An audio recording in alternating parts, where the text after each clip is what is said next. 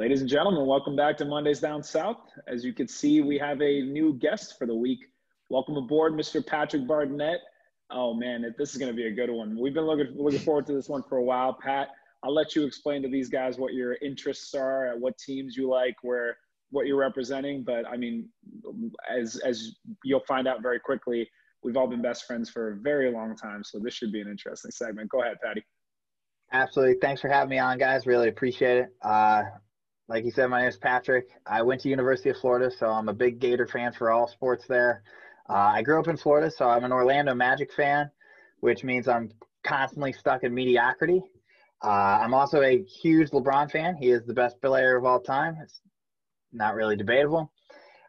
Football-wise, for the NFL, I just kind of root for good quality football. I can't help but root for Patrick Mahomes. I love to see greatness in action.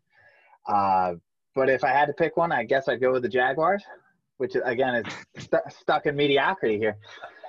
And then, for baseball, my whole family's from upstate New York, so I've been a big Yankees fan my whole life, been brainwashed since a young age. So, yeah, it's been a disappointing 10 years.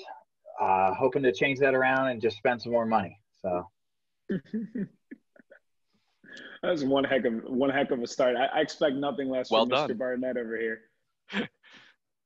Guys, I think the 2-year, $85 million contract for Mr. LeBron James, making 40 plus a year, re-signing with the LA Lakers. Now, I was hoping he would selfishly go to the Orlando Magic so I could really compliment you. But you guys did get Cole Anthony, so there's another superstar in the making. Maybe he's got a lot of upside, but I'm not a big believer in him, to be honest.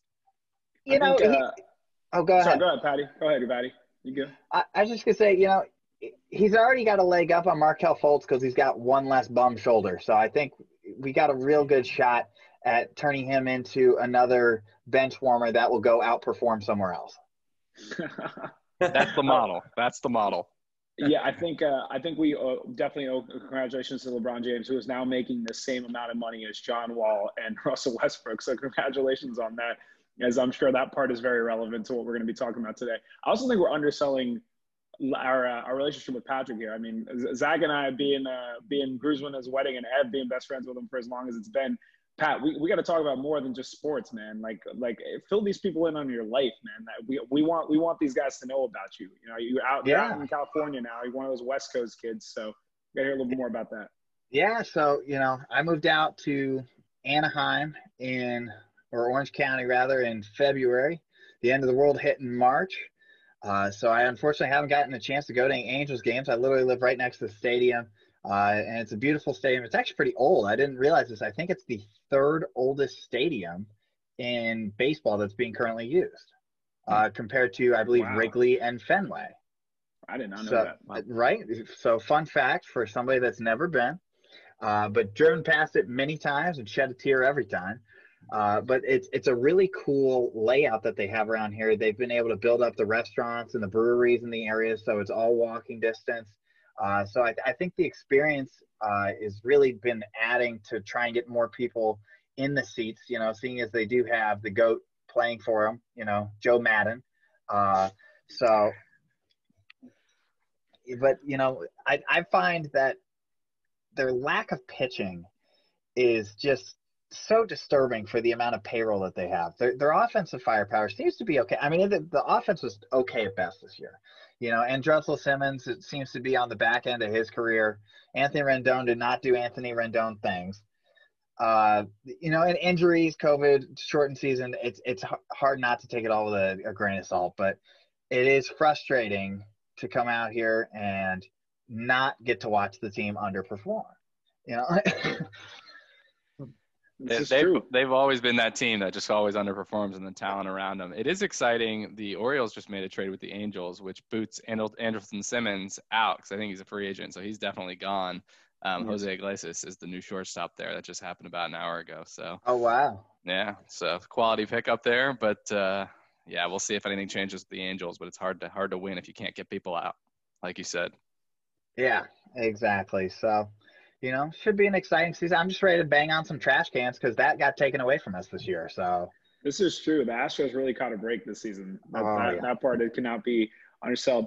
All right, let's jump right into hot takes because I mean I'm sure we'll have plenty and we got a lot to talk about as well. So I'll start off. Zebo, did you tee up Pat? Do you have any hot takes for us, Pat, or do you want one of these guys to go first? I'll watch and learn to start. All righty, go ahead, Zach. Cool, I'll knock it off first. So we will keep it in the West Coast. I know Pat was talking about the LA region.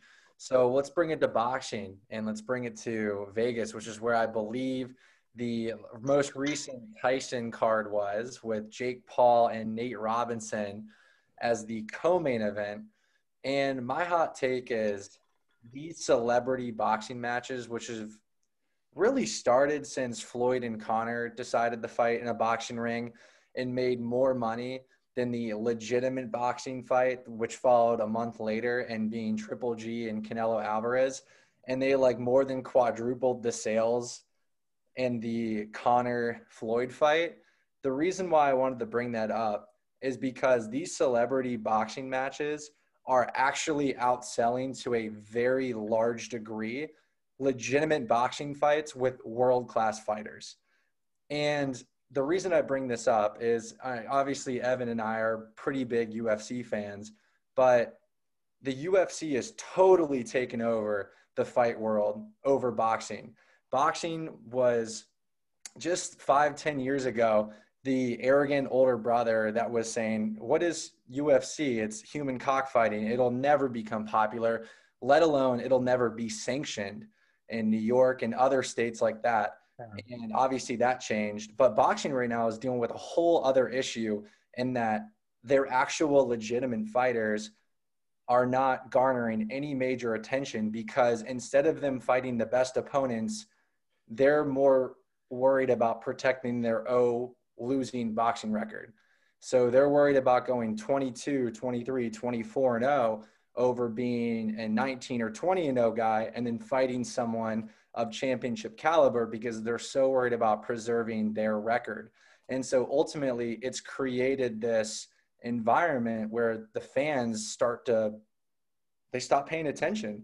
They don't seem to care as much. They go for the eye candy of a Jake Paul who's fought once and he's only had one professional fight before in his life. And now people care way more about him and what he's doing than a legitimate boxer in the first place. And so I think boxing has a big problem on its hands.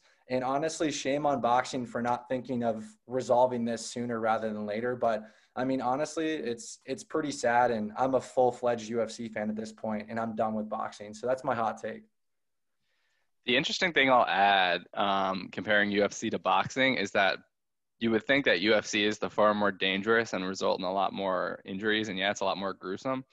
But the boxing has turned out to be quite a bit more dangerous. And like several people over the last couple of years have died from fighting in the ring. Whereas I don't think a single person has in the UFC. They have a bad injury here or there, and I think a lot of that's a credit to Dana White. I think he puts a lot into, having a great medical team on hand and those types of things. But yeah, to your point about how everyone was saying UFC was going to have a hard time getting on national airways. Well, they've turned out to be the safer, despite being the more violent and the more kind of gruesome. But yeah, I think two things real quick. First of all, UFC boxing wise, I think UFC is like a big part of its promotion and marketing, and like what Dana White's done with it. He's done a terrific job of constantly putting out content. Even as somebody like myself who doesn't watch a lot of UFC, is still somewhat informed in like what kind of fights are happening and things of that nature, because you see it everywhere, and it gets people talking about it. And the other thing I will say is UFC lends itself more to a newer audience, like the modern generation of like the excitement factor. I think the notion of just putting two people in a ring and taking away a lot of those restrictions that are there with boxing allows fights to be a heck of a lot more fun to watch. And, it doesn't have that slow old school mentality from back in the day. And I think just in general, like a lot of the best fighters in boxing, like the ones that were creating a lot of waves and promotions and stuff, have either retired or just haven't been fighting recently. Like your most recent with Pacquiao and Mayweather were massive. I mean, when they fought, that was a massive promotion. I haven't looked at the numbers, but I'd imagine that was higher than any UFC fight in recent history. But when you take two of the goats of the time of this generation and they retired and they haven't really established that next leg up, I think they're also kind of just in a lag period. Like, I don't think this is going to be a forever thing with boxing. I think other people will come up. And the last thing I will say is, I don't care if it's boxing, I don't care if it's UFC, or I don't care if it's like a cobra snake fight. Like, if you take somebody with the clout of somebody like a Jake Paul, who's built his infamy from YouTube and just has like all this like this ridiculous, crazy, stupid things that he does, but like clearly it works in terms of like his following and things like that. No matter what situation you put him in, you're gonna get a lot of promotion, especially when you pair him up with an ex NBA player, and one as tantalizing as Nate Robinson, who's like a super athletic guy and also is like very good at promoting in his own right. So I don't know that has anything to do with boxing specifically and the people in that. Like, I feel like if you put them in a UFC fight, they would have had a ton of clout and promotion as well. So that's kind of my thought on all that. Like, I think it's more like a timing more than like a UFC has won out and boxing will never be fun again, or boxing will never have that like clout again kind of situation, in my opinion. Yeah, I get that. I look at boxing, and people have been saying boxing's been dead for 20 years. Yeah. And it's just not the case, because you look at the payouts, at least at the top, right? The payouts are so much more than UFC. I believe I'm speaking correctly there. Yeah. It's not even close in terms of the large title matches. And for somebody that doesn't particularly follow combat sports, I remember watching the Fury Wilder fight, actually. That must have been probably February this year. And it was interesting to watch two of the largest men I've ever seen with my own two eyes swing at each other. And it was mesmerizing to watch, these gigantic human beings just go back and forth. So I think Sai has a point there, where you are losing some of the larger names with the Pacquiaos and the Mayweathers. But I don't think they're dying. I think they're adapting. And when you throw in these celebrity rings, I think Mike Tyson getting back in shape and fighting is a good thing. I think him fighting to a draw is a bad thing. This is not exciting. I'd rather watch him lose than watch him draw. And say, oh, Mike Tyson's done for it. It creates the cloud. It creates the stir. And so I think for them to not have somebody give it their all, which is indicative of what boxing has become, like you said, protecting the O in your – I mean, that's why everybody hates on Floyd Mayweather in the first place, is because you can't touch him. He's not trying to knock you out. He's trying to beat you. And he does. And he did it better than anybody ever has. Where UFC, given the rules and the format and the style, has become an ultra aggressive style of combat sport that becomes very exciting for people to come from all backgrounds and all training styles. And you throw somebody in there that is more of a boxer, as Conor McGregor was, and he can dominate. And then he goes against people that are much more jiu-jitsu and grab based, and he will struggle. And I think to be able to throw them all in there and say who is the best fighter, that's where you're going to get a little bit more of an exciting program. We're also seeing scenarios where championship level boxers are fighting on the undercard of some of these major events. Like, I think of, and I was just Googling his name, was Billy Joe Saunders. He's an expert championship caliber, championship winning boxer out of England, and he's undefeated. I think he's like 20-something-0, and he was the third or maybe the second fight on Logan Paul and KSI's card. And it just goes to show you, and neither of these boxers, Logan or KSI, have recorded a fight at that point in time. Well, they're not boxers. We call them they're not boxers. They're guys like us who have YouTube clout and walked on a thing and fought. Like, let's not call them boxers. That's disrespectful to actual boxers. Right. I mean, both of them, they were actually impressive, because I think the projections were just so low, like no one knew what to expect. Sure. They actually performed. It was very entertaining. I'm not gonna lie. I was one of the guys that was tuning in for the fight. So maybe I am part of the problem, but I think overall, to Patrick's point, you do see a lot of boxers that are just so worried about preserving their losing record that they really fail to capitalize on opportunities that will really bring boxing as a sport to the next level. So that was just my hot take. It was something I noticed as of recently and just wanted to bring up. Yeah. Sounds good. I mean, I'll jump over here. I was going to make a basketball hot take about Michael Jordan and say, is Michael Jordan as terrible of an owner as he was good as a champion was going to be my hot take. Like I was gonna kind of tie that in. But then I was like, do I really want to spend that much time talking about the Charlotte Hornets? Like I'm not trying to scare away the 30 subscribers that we have. So I'm going to jump over to something else that might be a little bit more relevant. Not as much a hot take as much as it is just something recent events. And I brought it up earlier.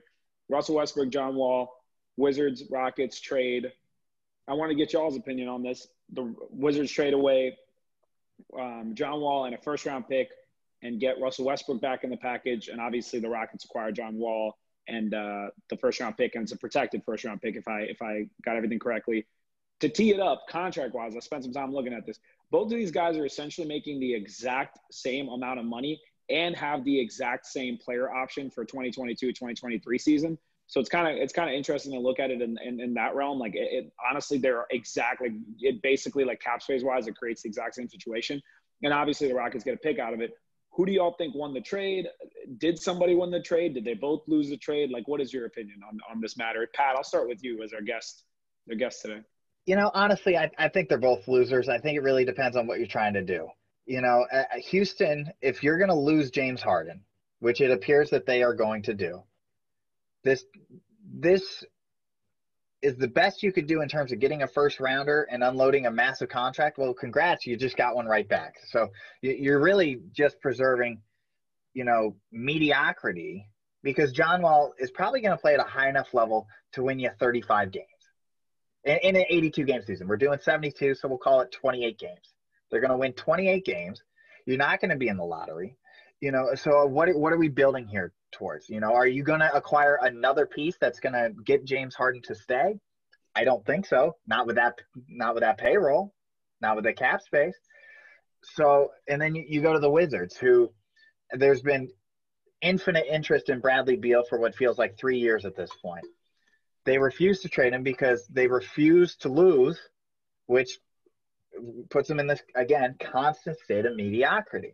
We look at where the Hawks were for a while, and they finally hit rock bottom, and now they finally got some pieces, some smaller pieces at good prices, and they look like they could be a fun run-and-gun team if Trae Young can actually learn how to stay in front of a man for more than 3 seconds. You know, there could be some success down south. The Wizards continue to shoot themselves in the foot by trying to win now, and they pay for it later. The first round pick gone, so forget it. And again, it could be a good one because there's not a lot of talent there. You know, Bertans is gone, right? He's back. They re-signed him. Okay, so they gave him more than he's worth. Not that he's a bad player, but to keep a player like that, you're going to have to overpay him. So, and they did. You know, so anyone ever heard of Otto Porter at Georgetown? I believe that might be a perfect example of an overpaid player. Right. Exactly. And I think people have to realize you have to be unafraid to let these players walk. Is this player going to put you over the hump that you were just on? Is he increasing your odds of being a better team next season? The answer for Otto Porter and Davis Bertans and an older Russell Westbrook that's owed $40 million a year? The answer is no. Russell Westbrook will put people in seats. I will give him that. He will put on a one-man show, and they could do something offensively, but I don't see this as a win for either team. Zach, you want to go? Yeah, I was going to say, we'll save that for last. Touch base on it quick. I think Pat wrapped it up really, really well. I know Russ wants accountability. He's not going to find it in Washington. The way the organization has been run the last 10 years, it's like the opposite of accountability. But I am intrigued. I will say I am intrigued by the Russ Westbrook, Bradley Beal combination. I'd like to see that for a year or 2 years. I believe Bradley Beal's contract is up next season. So, you know, we'll at least get 1 year out of him. Or at least we'll get 1 year where we get to see both together. So I am intrigued about that. And I could actually see the two of them working pretty well together and actually getting to a 7th or 8th playoff spot in the East, which is frankly not very challenging to do. But I'm intrigued. I think that it was actually better for Washington because to Pat's point is Houston, if they're going to get rid of their two conglomerate superstars, you want to start over and completely rebuild and rebrand that team. And it's hard to do that when you're paying just as much for a guy that needs the ball in his hands just as often as Harden or Westbrook needed it. And so essentially what Houston is saying is John Wall is going to run this offense and the ball is going to be in his hands 75% of the time. And I think that's a big danger that a lot of Houston fans should not be happy about. So that's mine, but I'll kick it over to E to see what you think. Yeah, I think Pat summed it up pretty good. Like, I do think Westbrook and Beal is better than Wall and Beal, and perhaps for no other reason than the fact that we've seen Wall and Beal for several years.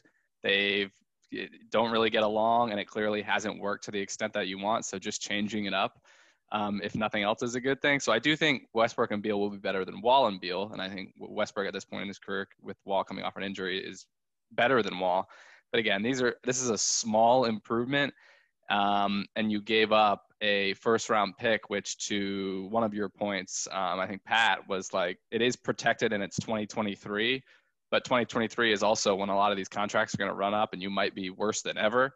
So that's probably going to be a pretty darn good pick. And again, a joke I made earlier with some of my Wizards friends was like, the Wizards have never met a first-round pick they didn't want to trade.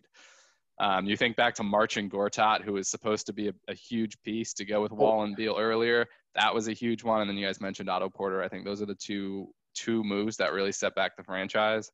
And I mean, I think they could be like a 5 seed. Like, I mean, Wall, Beal, or Westbrook, Beal, Bertans. You have two good young players like Thomas Bryant. Like, it's not a bad team, but again, it's not one that can Bryant win. could weld well. Yeah, Bryant's nice. But it's not a team that can win the finals or even compete to win the finals. So, and you just gave up a first-round pick for nothing. And the thing I'll add on Beal is his contract is up, but he is heavily incentivized to stay because of how all the, like, I don't even know what the terms are, but if you stay with your current team, like, he can like super max and be like one of the highest paid players in the NBA if he does re-up. So he's heavily incentivized financially to stay if they can get something together. Wait, when is his contract up? I don't. Yeah, if it is next year, but again, it's like if he re-ups, he gets these, like, all those, you stayed in your city, and I don't know what they're called, but yeah, I think it's a small improvement for the Wizards, but at a huge cost of a first round pick. Yeah, I will say one thing. Good. John Wall, fun fact for you: John Wall actually spends more time on the NBA floor walking than any other player. For somebody who's deemed one of the fastest people in the league, spends more time walking and with his hands on his knees than any other player in the league. So what are you paying for? You're paying for somebody that is min-maxing their energy, who's not LeBron, So he's not putting in the effort. He's not running the offense. He's walking the offense. And that's not going to work with what D'Antoni's system was originally. So I don't know what the puzzle piece is here. Change. What do they want to do with two of the biggest ball hogs? Regardless, and you can't look at assists and say not a ball hog, because they have to have the ball in their hands to be effective. And if you're not going to get them to actually work together, which it doesn't seem we've been able to figure it out, what to do with James Harden at this point, then I don't know that John Wall solves that problem at all. So I'm gonna jump in real quick. So first and foremost, this trade had me like laughing, like I was like out, like bursting out laughing. And the way I thought of it was, I was like, Russell Westbrook came out and said, "Hey, I don't want to be in Houston anymore. Accountability, whatever the heck else you want to talk about. He just doesn't want to be Houston more." John Wall says, "I don't want to be on the Wizards anymore." Both these teams get together and they're like, "Hey, we got two guys, both of which are never going to win a championship, both of whom have a incredibly terrible inability to shoot consistently, both of whom think they're better than they are. Do you want to just trade them together? Like, they don't want to be here, so let's just like swap teams or whatever." Like, that's literally how this trade feels like it worked itself out. They were just kind of like, all right, I guess like they make the same amount of money and like I'll give you a first round pick because John Wall hasn't played in like 2 years, so who knows if he's going to do anything, so let's just trade him. I never, ever thought I would say this. I never in my life thought I would say this when Russell Westbrook was involved in the trade, but I actually think the Wizards won this trade. And I'll tell you why. John Wall, we're saying, oh, maybe you marginally improved by adding Russell Westbrook. You want to know one thing Russell Westbrook has done? He's played every damn year, even if he's missed a couple of games, for his entire career, and he's always gone out, whether it's the regular season or the playoffs, whether he's been good or bad, he's always max effort. Like that is what you get out of Russell Westbrook. He's not the kind of guy that's going to take plays off. Like, you guys know how much I'm not a fan of Russell Westbrook in terms of like his ability to be clutch or win championship, whatever. All of you guys know that. But I will say, I think he's a considerably better player than John Wall, with Wall coming off injuries. You don't know what you're getting out of him. I think the Wizards will actually get like a guy who's going to be a great regular season player. They'll get a guy that's going to, like, Russell Westbrook's ceiling in the regular season was way higher than John Wall's ceiling in the regular season. Like, we're talking about John Wall had like a 20-10 season, and everybody was like, yo, Wall's incredible. Well, Russell Westbrook averaged a triple-double with 30 points, and he's going to be in a prime position to just like go stat stuff that he loves to do for his own stats. And I actually think him and Bradley Beal together is a great pairing. If the Wizards are able to keep Beal, I agree with Evan. I think they'll actually be able to be like a mid to lower seed Eastern team. And saying a mid to lower seed Eastern team this year is actually kind of a compliment, because the East has gotten a lot better overall if you think about what they've gotten back. So I actually think the Wizards won this trade. What I don't understand is what the heck Houston is doing. All right, that pick, okay, sure, maybe you bank on the Wizards being bad enough in that season to get, hopefully a top 10 pick, but it's protected. So even that is a little bit confusing. And then add in the fact that you get John Wall, who's making $80 million over the next 2 seasons and has a player option. And let's be honest, what are the odds he's not going to take that player option? Like, do we honestly think in the next 2 seasons John Wall's going to do well enough for him to get a contract? Maybe he pulls a Gordon Hayward and gets an absurd contract after the fact. Whatever. The part that I don't understand is there is no guarantee that the Rockets trade James Harden. Like, we're talking about James Harden as if it's a done deal, he's gone. Like, did he request a trade? Sure. Is it going to happen? There's no guarantee. He's got 2 years left on his contract. The Rockets aren't just going to give him away for chump change, right? So you bring Wall in, who you don't know what you're going to get out of him. You pair him up with James Harden. I'm sure Harden is not even in the slightest bit excited about the notion of having Westbrook traded away and adding John Wall. Like, how does that help Harden at all, right? Like, that just made things so much worse for him. Like, this is the worst addition the Rockets have made next to James Harden in terms of a superstar that you could imagine, because it's been 4 years since John Wall has been a above average, solid top 5 kind of point guardish player. Russell Westbrook's been doing this for 10 years. Okay. And the other thing I don't understand is you have a new coaching staff, and the coaching staff that they brought in, and the main reason you made him the starting head coach or whatever it is because of their ability to develop young point guards. Like that is why they hired him. The coach that they brought over, I'm blanking on his name right now, his whole repertoire and he's been on different teams, and he's developed young point guards and has developed systems around them, and those teams have done well offensively and the team has improved. You have John Wall and James Harden right now, bro. Like, I can't think of one asset that they have for the future at the moment. And, maybe they got that pick, but that's not really going to do a whole lot for them. So I actually think the Wizards won this trade. I'm sorry for my tangent, but that just had me cracking up, because it's like 2 of the players that I believe in the least in the NBA in terms of like their ability to produce, that I just got frustrated. Daniel House. Think about it. Harden wanted Dwight Howard gone after 2 seasons. He couldn't play with Russ Westbrook. Obviously, there was battles on the court. Now Russ is gone. James Harden could even play with Chris Paul. Chris Paul is one of the most unselfish point guards in the league. And if Harden's sending Chris Paul out of town, just imagine his interactions with John Wall after half of a season. 45 games tops.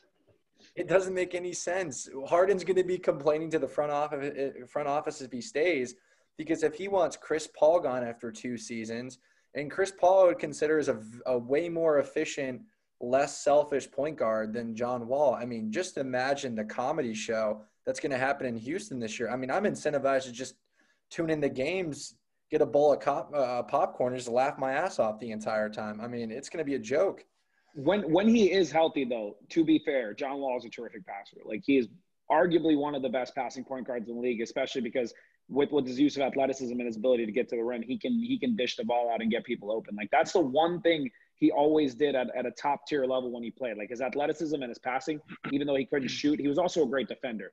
Again, he's coming off massive injuries. So, like, is he going to be anywhere near the player that he was back then in terms of explosiveness and stuff? Apparently, KD saw him and thought he looked great. I don't know. Like, there's been reports, but everyone's going to say whatever they say. It's going to be different when you get on the floor and actually see what they do. So, I don't know. We'll see. He's been balling against guys at Lifetime that are like us, and he keeps posting it on his Instagram. That's not an awesome play. This is true. Took someone at Lifetime Fitness and then posted on his Instagram, and it's like some kid that's just out of high school that like is on like a rec basketball team or something like that. So just picking on him. This is true. Ev, what's your hot take, man?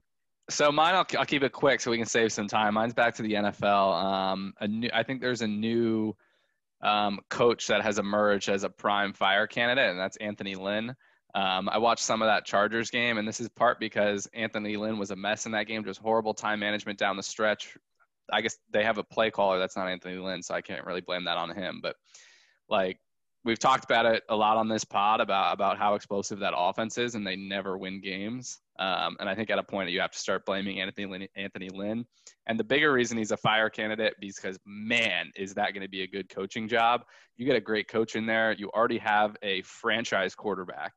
That's, I mean, Mahomes is on another level, but I mean, this is an elite asset you have here in Herbert. Yeah. So you get a coach in there, pair him with Herbert. That's going to be a real dream of a coaching job. And Anthony Lynn just hasn't been getting done. I think it's time for him to go. So that's my quick hot take on the Chargers there. Well, how long has Lynn been there? Do you know? Not long. I mean, a few years, but 3 years or so. Yeah, I'm not really gonna shove them out the door just yet because admittedly their offense has been very, very good. They haven't been able to close out games, but also there wasn't an expectation for them to like win and be a super competitive team this year anyway, especially with like the injuries and stuff they've had. I mean, you're starting Tyrod Taylor with the hopes of being like a middling team and Herbert developing. Tyrod gets hurt, they put Herbert in. And admittedly, every single game they have made like super close. And like really what you need to happen, like think about it, like, and of course, I'm not a Cliff Kingsbury fan, so I'm not saying this is a reason like they should keep Anthony Lynn. But Cliff Kingsbury won like 3 or 4 games last season, and the Cardinals are now a competitive playoff team. Like you got to give Lynn one more year to work with Herbert and the pieces that he has around him. And all that needs to happen is they need to start scoring one more time in a game or stopping one more time. And we're looking at a team that could be a 10 or 11 win team. Now, a lot of coaches have been in this position before.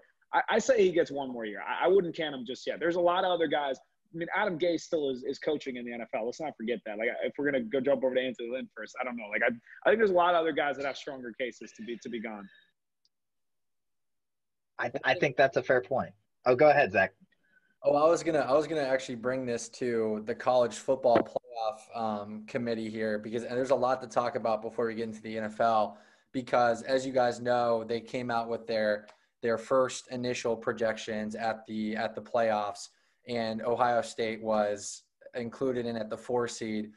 And keep in mind, this team has only played 4 college football games and only 1 ranked team against Indiana, which I've never remembered Indiana ranked in recent memory. So is that even a quality win? We'll give them that for the time being. But one thing I wanted to bring up, especially with Patrick and being a Florida Gator, I really wanted to bring this up on this podcast. I think that a 1-loss Florida team or a 1-loss Texas A&M team has to make it into the playoffs over a 6-0 Ohio State team, right? Am I missing something here? Because Texas A&M and Florida are behind them at 5 and 6. Well, I think the conference champion, let's just say best case scenario for the Florida Gators. They win out, they beat Alabama in the conference championship. They're 10-1, and Alabama is 10-1. Both of those teams are in. Yeah. Notre Dame would play in a conference champion, correct? Correct. Against, are they on the Clemson side? It's only 1 this year. Okay. There's no so it would just be the top 2 teams. Yeah. So they would get a rematch against Clemson. Yep. So if those games, let's just say Clemson beats them because Trevor Lawrence is the best quarterback in college football. Trevor Lawrence comes back, they beat him. You got all these 1-loss teams that played a full slate of schedule against fairly decent teams. I actually think the ACC is not god-awful this year. It's awful. Please continue. Not good. So I don't know where you fit in Ohio State, who could very well get their game canceled again this weekend. Ryan Day's not even going to coach regardless. So you don't know what you're looking at. Do I think they're a top 4 team in the country? Yes. Have they had a chance to prove it? No. How much do you hold that against them? I don't know. Exactly. There's no fair way to do it because at the end of the day, if Ohio State goes 6-0 and all these other teams end up with either a perfect record or lose 1 game in their conference championship game, there's no argument to be made where you can say those teams don't deserve to be in because they've played more good teams and just played a longer season and have only lost to one team, and the one team they lost to is either a top-tier team or a ranked team or something of that nature. If Ohio State goes 6-0, and their only I don't know who they still have left on their schedule, but if their only win is against Indiana in terms of like their ranked opponents or whatever it is, like I don't know if they're still playing because like Penn State isn't good this year. Even if they played them, that wouldn't be a huge deal. Terrible. Michigan's bad. Exactly. So if you're not going to play out of conference and the best team you're going to play is barely a ranked team in our opinion, like that makes no sense for them to have like that kind of leverage to get in with 6 wins. But on the same side, you got to feel terrible for them because it's like they played a full season, they had the talent to go win, all of those games or only lose one, just like some of these other teams. And the Big Ten even with these teams struggling, is still one of the more competitive conferences. Like I would say right behind the SEC in college football.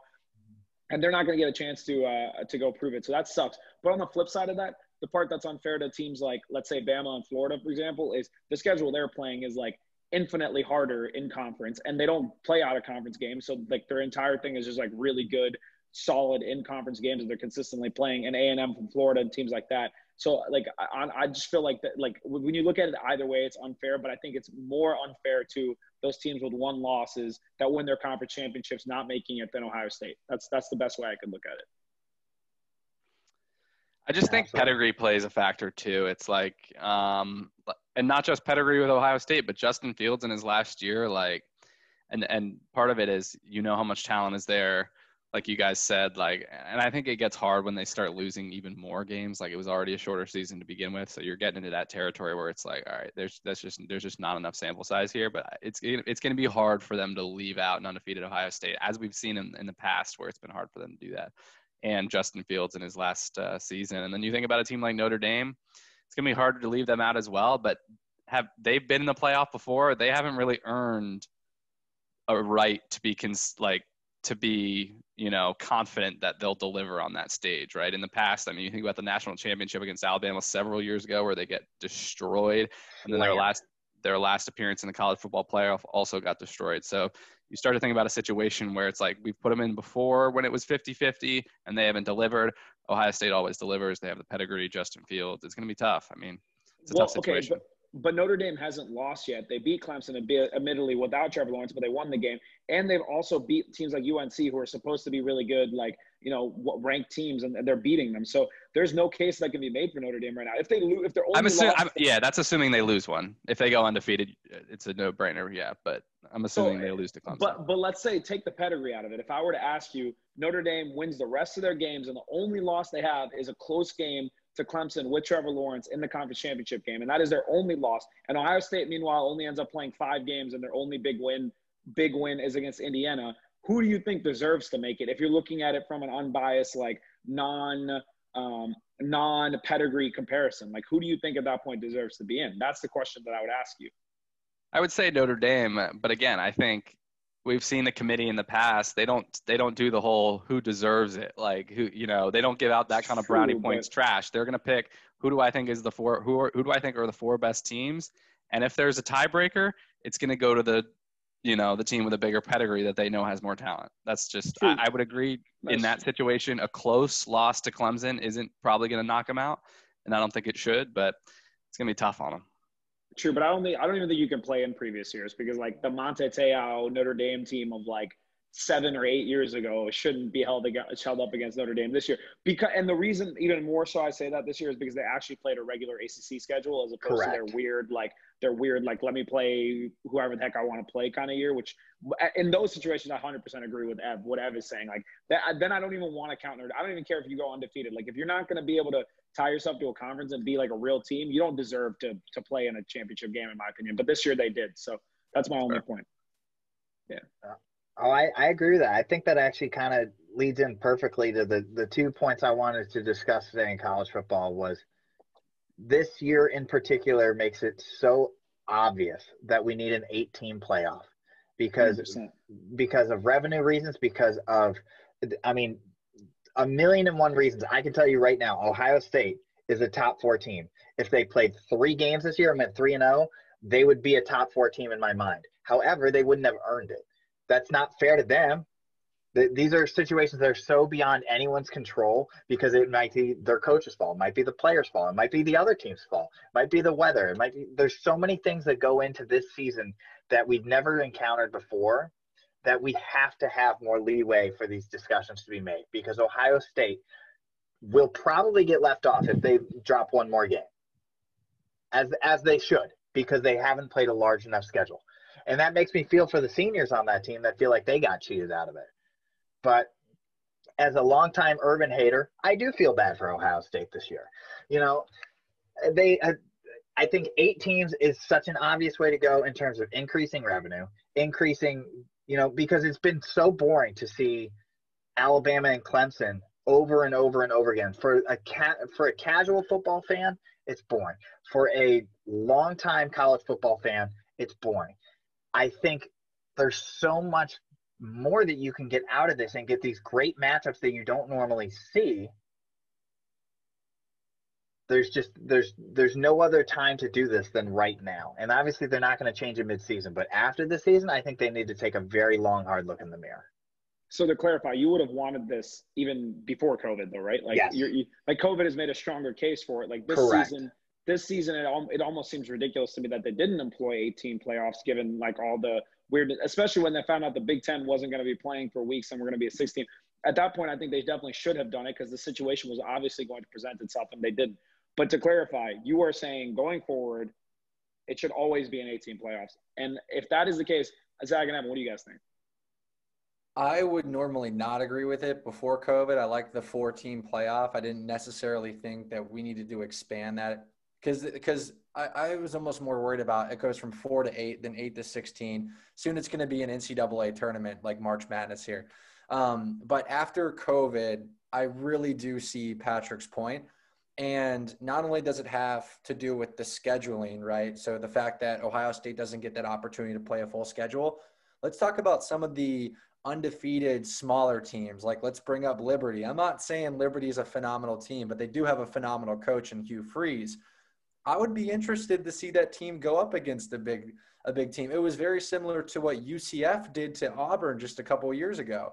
It's like, I think their chances are very slim beating some of these big Power 5 conference teams like Alabama and A&M or Florida, but I would still like to see it. So, we would have this world with 8 teams where we would be able to pull, 2 ACC teams, 2 SEC teams, 1 or 2 Big Ten teams, a Big 12 team, and then 1 out-of-conference team. Or it could be I think Oregon is undefeated or USC is still undefeated, but no one's talking about the Pac-12 this year.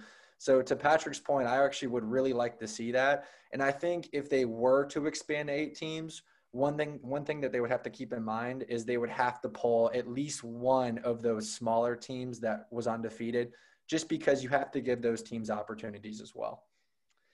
Yeah, I agree. I disagree on and in a vacuum, Corona season is very different. I agree it's even more important for this season. But generally speaking, I disagree with a lot of people's points that you need to let more teams in because it's always so hard deciding between 4 and 5, because then 8 and 9 is an incredibly hard decision as well. You're always going to have that tough decision. But I do agree that I've gotten a little, worn down with the Clemson-Alabama matchups. Now, granted, I think even when you go to 8 teams, you're still going to see that in the championship just because of how dominant those teams are. But at least you get some more interesting matchups in the first round. And my favorite setup, which I realize is never going to happen, but it's similar to what you just said, and it's Zach, and it's unrealistic, is that, and you might need to do some more realignment with the conferences, but just every conference champion set up conference championships in each conference. The 5 conference champions go from the Power 5 conference, and then the best of the rest, if you will, like you said, Zach. And you have a 6-team playoff. Now, obviously, it's not reasonable because the SEC generally deserves 2 teams. So maybe if you go to 8, out of here with that. You want a Big 12 team you want a Big 12 team. It wouldn't work this year. Yeah, but okay, that's what I thought. Under normal circumstances, it usually wouldn't be that chaotic, and I think it's the most fair way. And if you wanted to go to 8, then you would have 2 wild card spots for a conference to get a second or even a third team in. So I think it's an interesting setup. That's my favorite one, which to Sai's point, I get it. It's not. Yeah. there's obviously a lot of bias from my end on this because, as you guys know, I'm a big proponent of SEC, Big Ten, and then everybody else. Like, ACC is getting a little bit better, but even then, like, that's just kind of how I see it. But every year, if you look at Evan's setup, you're going to have some very undeserving Pac-12 or Big 12 or some team from one of those conferences getting in that should not be in there because, like, this year is your perfect example. Even if you played a full season, that Big 12 conference is such an awful conference relative to these other ones. Like, I feel bad because I'm always dissing them, but in reality, it's ridiculous because with their recruiting and with the hype that they get and with the rankings that they get, they need to do better than they've done for them to have that respect. So this year would have been a perfect example of why I would never want that format to happen. But what Pat said, I'm 100% on board with. But it's not just because of COVID. The moment they decided to do a college football playoffs instead of just a national championship game, I always wanted an 18 playoffs where the top two get a bye. That's what I think is the best case scenario because then it honors that original tradition of the top two teams playing each other in the championship game. And maybe my math on how I'm doing it maybe isn't perfect, but I think six. It would be sorry. Let me rephrase that. It was going to be 6 teams with the top two getting a bye, but I was always okay with expanding it to 8 if it meant more teams getting in, is what I was trying to say. So, like, either way, I always wanted either 6 or 8 because I felt like the main purpose of that is a lot of teams will always say, oh, or not teams, but people in general will always say, oh, the SEC gets a lot of bias because, like, they're top heavy and they're carried by Alabama every year, but really the SEC isn't that good. Or, oh, the ACC is bad and Clemson just gets in because, like, they play a bad schedule.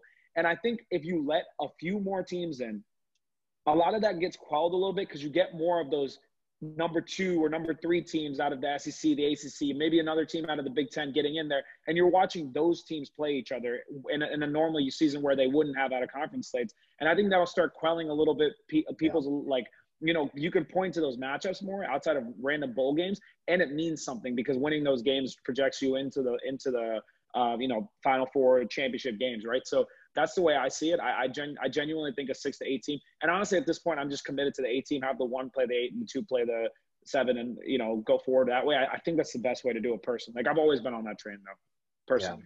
Yeah. And you know why the 8 team always stuck out to me is, and I feel like in the current state of college football, let's call Clemson and Alabama 1 and 2 interchangeably. Do you think if you had 16 teams, do you think the 16th ranked team in the country could beat Alabama or Clemson? I don't.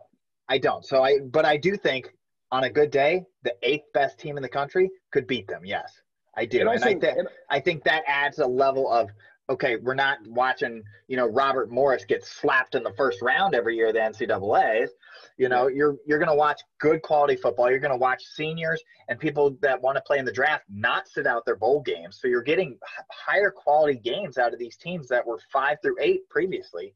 And you watch this mass exodus of NFL talent because they don't want to get hurt, and rightfully so.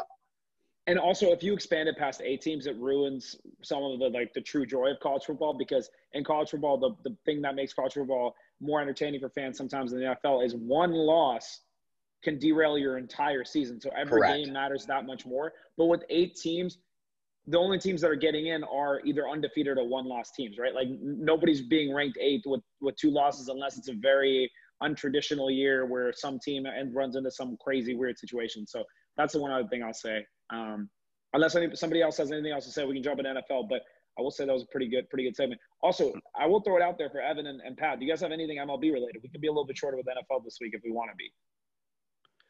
Well, we're going to need to be because we have hit along a lot of time. But if you prompt me to talk about baseball, I will. I think the most interesting thing – I think we need to touch on it. Just quickly, I think the non-tender – we're in the non-tender period right now with arbitration offers is going to be really interesting. You're going to see a lot of big-name players that don't get extended offers just because of the whole COVID and money cuts. I mean, the Orioles, different situation. We're not really trying to win, but they're basically saying if you're worth over $1 million and you aren't a potential all-star, then we're cutting you. It's crazy. But you're going to see a lot of big names. Sai, you mentioned Schwarber earlier. Eddie Rosario is really good. So I think that's the most interesting thing I'm watching right now. Obviously, free agency starts to pick up. But, that's really it for me on baseball. Yeah, that's the main thing I wanted to bring up. It was wild to me to think that Kyle Schwarber got non-tendered after admittedly, he wasn't amazing recently, but when you think of it, like, compared to his contract and like the run that he's had with the Cubs and like their history together, it's pretty shocking to think Kyle Schwarber. And then of course Eddie Rosario is a big point, but I just wanted to bring it up real quick. It's a weird state with COVID and money in general, whether it's baseball or any other sport. Like it's resulting in a lot of weird things happening with player contracts that we haven't seen before, and it's going to be really interesting to see how it impacts the market for free agency going forward. So again, that's one thing I want to bring up. Pat, you got anything? You know, I think you really hit the nail on the head. Teams that don't have an infinite amount of money are going to start seeing these budget cuts. And I think, if anything, it's going to lead to a bigger disparity in the big market and small market teams for at least the next couple of years, because you're going to see the teams that, you know, all right, I'll pay a little bit extra for the guy who, you know, was a borderline all-star or was an all-star or is very capable of being an all-star. Whereas the teams that are on the fringe of, you know, making that run, they can't afford to gamble on those players. And they can't. So I think you're going to see the Dodgers and the Red Sox and the Yankees and the Cubs, you know, and maybe not the Cubs, you know, and even the Mets, you know, so are going to be in a position, you know, I mean, you got a big hole at second base now in Shea Stadium with Robinson Cano out for the rest of the year. So give us your boy, man. I don't actually want him, but I'm hearing a lot of DJ LeMahieu. Are the Mets going to poach him from the Yankees? Because now we're in a position where my owner has more money than yours. DJ LeMahieu, to me, as a biased Yankees fan, was the MVP last year. He was the MVP last year. He was one of the best players last year, the year before that. And the fact that the Yankees would even remotely consider him walking unless he decides to walk away would be an absolute disastrous position to hold, that Brian Cashman should just turn away and never look back. It's not that he would walk away. It's the only way he leaves is if he gets paid more money. And a lot of people are saying the only team that he would be able to go to, and I'm not just saying this because I'm a Mets fan, is because he made a strong point of wanting to stay in New York. And we now are in a position where we can pay him as much, if not more money than y'all would, which is where like the most excitement came for our fans anyway. It's like, but I don't want to, because I want Jeff McNeil at second, and I want to address well, that's other the thing. needs. You have a piece, you know, and for me, we have pieces all over the place, but that is the focal point of our lineup that has stayed healthy, that can get on base, that doesn't strike out 200 times a year. Yeah, you need him. Pay him.